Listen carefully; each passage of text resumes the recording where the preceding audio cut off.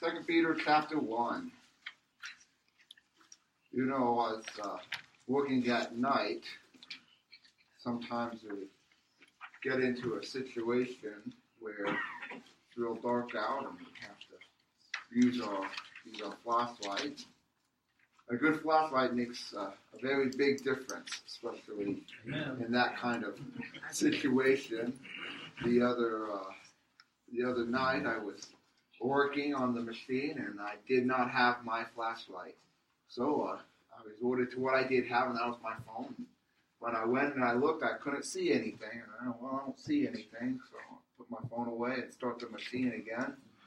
And about 3 minutes later, when that piece came back around, it did the same thing. And I said, well, this time I better get my light, my good light. And when sure enough, there it was. And, well, I just need the right kind of light there. But as we talk about lights, we want to look at 2 Peter chapter 1. And we're actually going to be starting in verse 19. The Bible says, "We have a more sure word of prophecy, whereunto ye do well that ye take heed, as unto a light that shineth in a dark place, until the day dawn and the day star arise in your hearts." Here we're given the admiration that we have a more sure word of prophecy. That is the word of God. And as we think about this, he's making reference here to the verses just before that, when he was talking about how Jesus was transfigured before them on the holy mount there, and they saw the glory of God, and they heard the voice in the cloud there. And yet, he says, we have a more sure word of prophecy than seeing Jesus transfigured and hearing the voice of God. He says, we have something that is more certain and is more sure. It tells us we have that more sure word of prophecy. The Bible has told us, and we read it 2 Sundays ago, it says, "The world passes away and the lust thereof, but he that doeth the will of God abideth forever." This world and all that's in it, it's all going to pass away. It's all fleeting. What was great a few days ago or a few years ago has been forgotten and has passed away. One of the biggest sporting events, of course, is the Super Bowl. And boy, it's hard to remember who's even won the Super Bowl for the last 5 years. And how fleeting that is. And boy, it's great at the time and everybody knows it then, but it's quickly replaced. But the Word of God is never going to be replaced. The Word of God is permanent, endureth from generation to generation. The Bible tells us in Psalm 119, verse 60, says, "I made haste and delayed not to keep thy commandments, the commandments that are enduring forever and ever." The Bible tells us in Psalm 119, verse 89, just a couple verses later there, says, "Forever, O Lord, thy word is settled in heaven." It is forever there. It is not changing. It is there permanently. And in heaven, rust and moth doesn't corrupt. It's not going to get taken away. It's not going to get stolen. It's going to be there forever. Forever, his word is settled in heaven. When Peter, of course, he saw Jesus Christ transfigured and heard the voice of God there. But all that, after the voice and the cloud came through, Jesus was returned to his normal appearance. He had veiled his glory once again. And boy, when they came down from the mount, no one would have known except that they recorded it for us in scriptures. But the other 9 disciples there and the multitudes, they wouldn't have known. And it would be real easy to say, if that was all we had, they would say, someone made that up. That was just a figure of their imagination. Or perhaps, the 3 disciples were hallucinating or something crazy like that. But here, we have something that's more certain, more sure, a more sure word of prophecy. The Bible tells us in Isaiah chapter 40, verse 8, says, "The grass withereth and the flower fadeth, but the word of our God shall stand forever."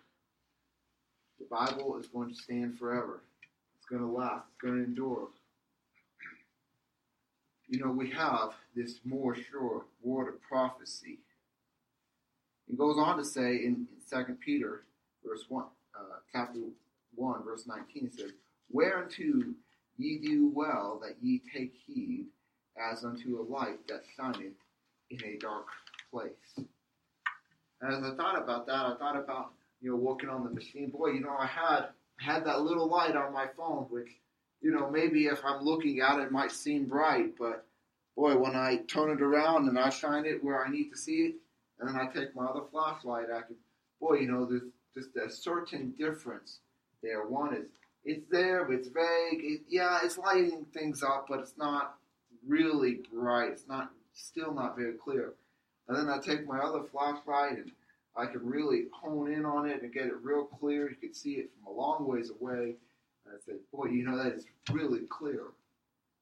And that's almost like the comparison that he's making here. He says, hey, I saw Jesus Christ transfigured and I heard the voice and I knew I could see the light there, but compare it to the other light, compare it to the scriptures that we have. The scriptures are so much overpowering and so much more brighter and clear. We have a more sure word of prophecy. It says, whereunto ye do well that ye take heed to. Boy, I took heed to the first light. I couldn't see anything, but when that second light came on, it was clear what needed to be done. It was clear where the problem was on that machine. We need to take heed to the Word of God. The Bible tells us in James chapter 1, verse 22 says, "But be ye doers of the word, and not hearers only, deceiving your own selves. For if any man be a hearer of the word and not a doer, he is like to a man beholding his natural face in a glass. For he beholdeth himself, and goeth his way, and straightway forgetteth what manner of man he was. But whoso looketh into the perfect law of liberty, and continueth therein, he not being a forgetful hearer, but a doer of the work, this man shall be blessed in his deed." We need to take heed to the Word of God. We need to pay attention to it and to do it. Of course, we sing the song, the wise man built his house upon the rock. And the foolish man, he built it on the sand. What is that all about? Well, when we go back and we read the scriptures in Matthew, the wise man is the one who hears the word of God and does it. The foolish man who built his house on the sand was the man who heard the word of God but didn't do it. The Bible tells us that we'd be wise, not just to hear it, but be a doer also thereof, to be taking heed unto it. It would be awfully foolish for someone to come into a dark room with a good flashlight and say, okay, there's a chair there, a table there. Now, I don't really think, maybe my eyes are deceiving, maybe the lights, maybe I'm not seeing it incorrectly, and they don't take heed to what they see. They don't do something about what they see. Just as we read in James, the foolish man who hears the word of God and doesn't take heed to it, he looks at himself in the mirror and goes, oh man, I look awful. Let's close that mirror, I don't want to see that. All right, I'm just going to keep going my way. As long as I don't see, it will be okay. No, we would say that's crazy, that's foolishness. But that's what we do when we don't obey the Word of God. When we don't apply the Word of God to our lives, then we're just like that one who says, oh man, I look awful. I don't want to see it. But that's what we do when the Holy Spirit says, hey, there's sin in your life. Hey, you need to get this right.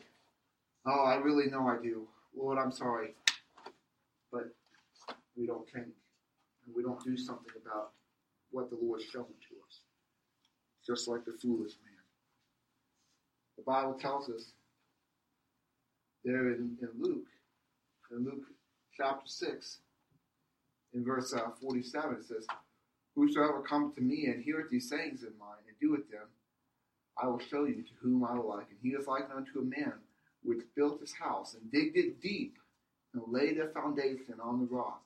And when the flood arose, streams beat vehemently upon the house, it could not shake it, for it was founded upon the rock. But he that heareth and doeth not is like a man without a foundation, built an house upon the earth, against which the streams did beat vehemently, and immediately it fell, and the ruin of that house was great. It was great. Why? Because he didn't have the foundation. He didn't decide. He decided he could say, I don't really need to plant it firmly. I don't really need to do this or that. When I was growing up, some of us who are older would remember the 1994 earthquake in Northridge, California, which to me is very personal because I grew up very close to Northridge. And I remember the next day, thankfully our house didn't suffer terrible damage, so we got in the car and we drove around to kind of survey the area. And you could see the damage. You could see where the houses that didn't have a firm foundation, you could see where half the house fell down. We could go to the epicenter there in Northridge, just a few miles from where I grew up. And I remember seeing the Northridge Mall there, and I believe it was a big Macy's store, and it had 3 floors. Well, after the earthquake, you could look right through it. The whole center had collapsed, the floors had fallen. Why? Well, there was a problem with the foundation. It wasn't really designed to withstand that kind of earthquake. It is very important to have a good foundation. And the foundation that we have is the Word of God. It is a more sure word of prophecy. Whereunto ye do well, that ye take heed, as unto a light that shineth in a dark place, until the day dawn, and the day star arise in your hearts. Working at night, the day dawning is a great thing for me because that means, hey, I'm about to go home. I'm about to leave, and I don't have to be here anymore. Even this morning, I remember I was going into the office, and I looked out the window, and it was the end of the day, and I could start to see the light come out. And I said, all right, it's dawn. It's time to go home. Till the day dawn, and the day star arise in your heart. And I thought about that. It's like, here Jesus Christ, he calls himself the light of the world. Jesus said in John chapter 8, he said, then spake Jesus again to them, saying, I am the light of the world. He that followeth me shall not walk in darkness, but shall have the light of life. He's the light of the world that he's lighting. He's showing the way. And when we walk in him, we're not going to walk in darkness. We're not going to be in the night. We're not going to be having difficulty seeing. We need to take heed until the day dawn. The day star arise in our hearts. Jesus said in John chapter 12, says, I am come a light unto the world. Whoso believeth in me shall not abide in darkness. For a while, a couple months ago, when I arrived at work, for whatever reason, they were having some trouble with the lights in the parking lot. I know, it's very dangerous, especially for a government job. But you would have to drive carefully, and getting out of your car, going into the building, you'd have to walk carefully, and you're okay. What must do? I'm gotta look both directions, gotta listen, make sure that there's no cars coming because it was very dark, and you couldn't see it. We had to walk in darkness because they didn't have the lights. But we have the light of the world that lights the world for us so that we don't have to walk in that darkness. Now that the lights are finally fixed, we're not so careful as we once were. We can walk a little more safely because we know that we can be seen and we can see others. And we don't have to worry about it. We need to take heed to the light until the day dawn and the day star arise in your hearts.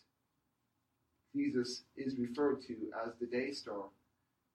In Numbers chapter 24 it says, I shall see him, but now I behold him, not nigh, though there shall come a star out of Jacob, and a scepter shall rise out of Israel, and shall smite the corners of Moab, and destroy all the children of Shiith. He is the star that has arisen out of Jacob. And later on in Revelation, at the end, in Revelation 22, the Bible tells us in verse 16, it says, I, Jesus, have sent mine angel to testify unto you these things in the churches. I am the root and offspring of David, the bright and morning star. He's the bright and morning star. It's by him that day star that rises when we trust Christ. He is our Savior. That day star rises in our hearts. He goes on to say, we have a more sure word of prophecy, whereunto ye do well that ye take heed, as a light that shineth in a dark place, until the day dawn, and the day star arise in your hearts, knowing this first, that no prophecy is a private interpretation. You know, there's no part of the scriptures that has some secret meaning, that has some meaning that can't be known.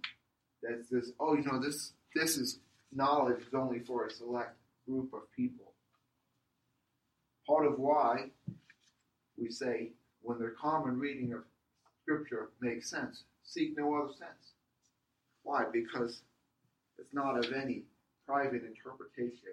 And those who have sought to seek deeper interpretations and things that may not have readily been known and couldn't be easily understood have wound up finding themselves involved and developing heresy, developing things that aren't true. Why? Because they didn't take heed. See, even this verse, they came and decided that they needed to find something deeper. The Bible tells us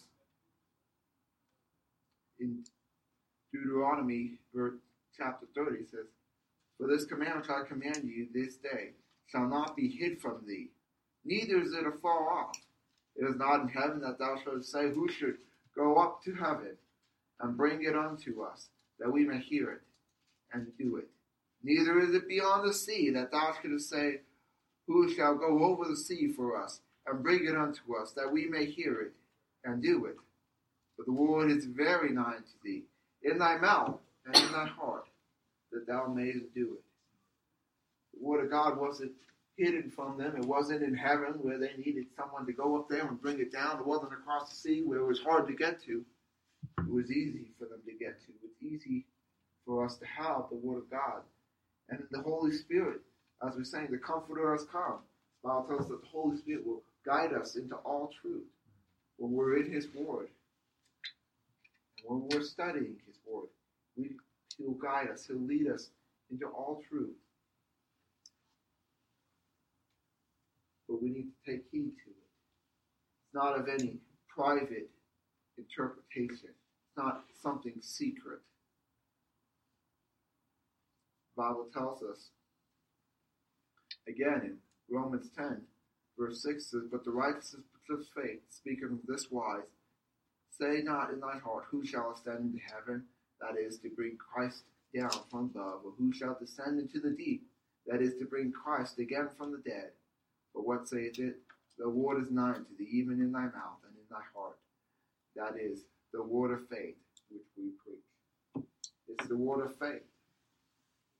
I was speaking with one of my co-workers, and she was saying, well, you know, they in the Old Testament, you know, it was all about works. And I said, well, no, it wasn't, because if it was all about works, then how was Abraham saved? And I mentioned even this passage that he was saved in Romans. The Bible tells us in Romans he was saved. Why? Because he believed God, and God counted it for righteousness, and imputed unto him for righteousness. And of course, you know, they had to rethink that, and there was some backpedaling going on there, because they said, well, wait a minute, yeah, you know, it was by faith that Abraham believed because there was no law. It wasn't by the works of the law that people were saved. It was by faith. And it was the faith of God. Faith here that he tells us is very nigh. The word is nigh, even in thy mouth and in thy heart. That is the word of faith. The scriptures, they don't have a secret interpretation that, well, only a select group of people can know this. And, the word of God is open. It's for anyone to study. Now, we can all study the word of God and be led by his Holy Spirit. Only one Spirit that guides us into all truth. Knowing this, that no prophecy is of any private interpretation. For the prophecy came not in old time by the will of man, but holy men of God spake as they were moved by the Holy Ghost.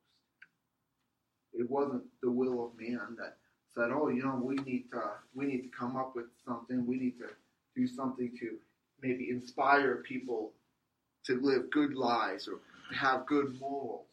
No, it wasn't going to come by the will of God, will of man. But holy men of God spake as they were moved by the Holy Ghost.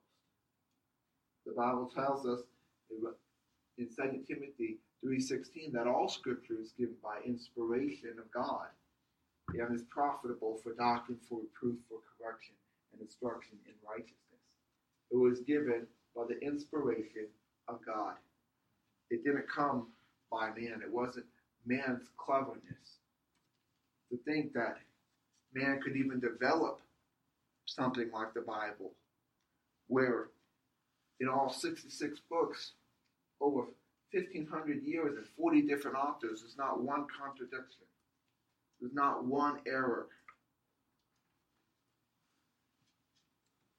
Just try to write just a couple pages and you'll be going, I got to change this because it doesn't line up. And trying to develop something, even just a couple pages, you're going, I got to rewrite this, redo this. You're coming up with errors and problems. You got to come up with a new edition of something because, the first edition just didn't get it right. Well, they didn't have to do that. Certainly, even if those of us were to come up in here and there was something written on the board and we got a chance to see it for 20, 30 minutes and then it went away and we had to write what it was, we'd all have different opinions, different parts of it. Maybe I remember this part, I remember that part. And there would be conflicts. They wouldn't agree, and yet here we have the scriptures that agree. Certainly no man could come up with that. Not even a group of men could come up with that. That could only have been done by God. All scripture is given by inspiration of God. The Bible tells us also in 1 Thessalonians chapter 2, it says, For this cause also thank we God without ceasing, because when ye received the word of God, which ye heard of us, ye received it not as the word of men, but as it is in truth the word of God, which effectively worketh also in you that believe. 1 Thessalonians 2:13 tells us that it was in truth the word of God. It wasn't something that they had developed, something that men had said, let's kind of conjure this together to make people believe this or to cause people to do this. The scriptures itself really provide the greatest proof that it is from God. To think that any man could write this and write all the faults of man, and yet see God work through those faults and through those mistakes to see how it would bring about his glory and his good. Certainly, you think about Peter, if this was developed by the apostles, I'm sure there would be several times where Peter would say, I don't really think we need to include that. We don't need to include when Jesus turned to me and say, get thee hence, Satan, and rebukes. me as though I'm Satan? Does that really need to be in there? You think about the Psalms. David, I know I'm messed up. Does that really need to be in there? Can we just bypass that? If it was written by men, you would bypass these errors. You wouldn't talk about all the bad things and the difficult things that they had to work through. Talking with sometimes with missionaries, and I hear this. They say, I can't write about my bad day in my missionary report that I'm sending back. I don't want to tell them, I'm struggling with discouragement. I'm struggling. They can't write that. They don't want you to hear. You don't want to get a missionary letter that says, well, I'm here in this field and I've been working on this and that, but I'm really discouraged because of this and that, and I had a tough day with this. No one wants to hear about all the difficulties and the complaints and all the problems, and yet the Word of God helps us see that these people were just men, that they were only men, that they had problems, that they didn't always get it right, that they had difficulties. It didn't come by the will of men, because certainly men would have wanted to skip over those, but holy men of God spake as they were moved by the Holy Ghost. These men were moved by the Holy Ghost. God spake to them, as said, all Scripture was given by inspiration of God. The Bible tells us several times that we hear and we read, and God spake, and God said. Thus saith the Lord. These holy men of God, they were moved by the Holy Ghost. God spoke to them, and they only recorded what God spoke. Over in Revelation chapter 1, one of my favorite things is to read. His title says, The Revelation of John. Revelation chapter 1. The revelation of Jesus Christ, which God gave unto him, to show unto his servants these things, which surely must come to pass. These things, they came from God. They weren't man's design. They were the Word of God coming directly from God. In Exodus 6, we read how it said, and God spake unto Moses. Of course, in Genesis chapter 8, and God spake unto Noah. In Genesis 31, and the angel of the Lord spake unto me in a dream, saying, Jacob. He said, Here am I. All through the Scriptures we hear, and God spake. And God said, Thus saith the Lord. This was the Word of God. This is the Word of God. It wasn't designed by men. It wasn't developed by people who wanted to trick and deceive.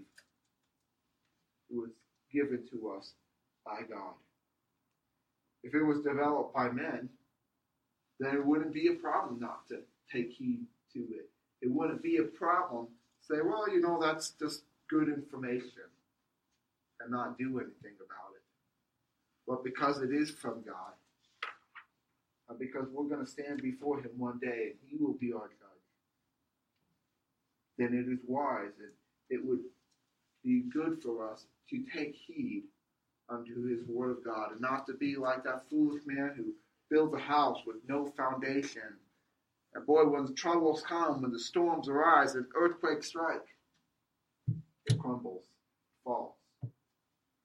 But when we take heed to the word of God, we see ourselves and we can change.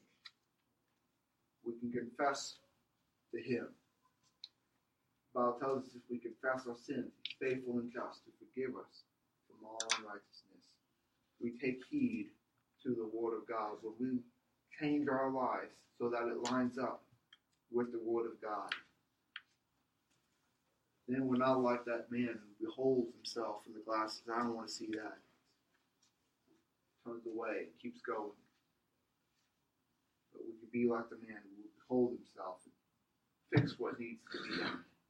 Do what needs to be taken care of. We can be, as the Bible would say, a wise man who builds the house on a solid foundation.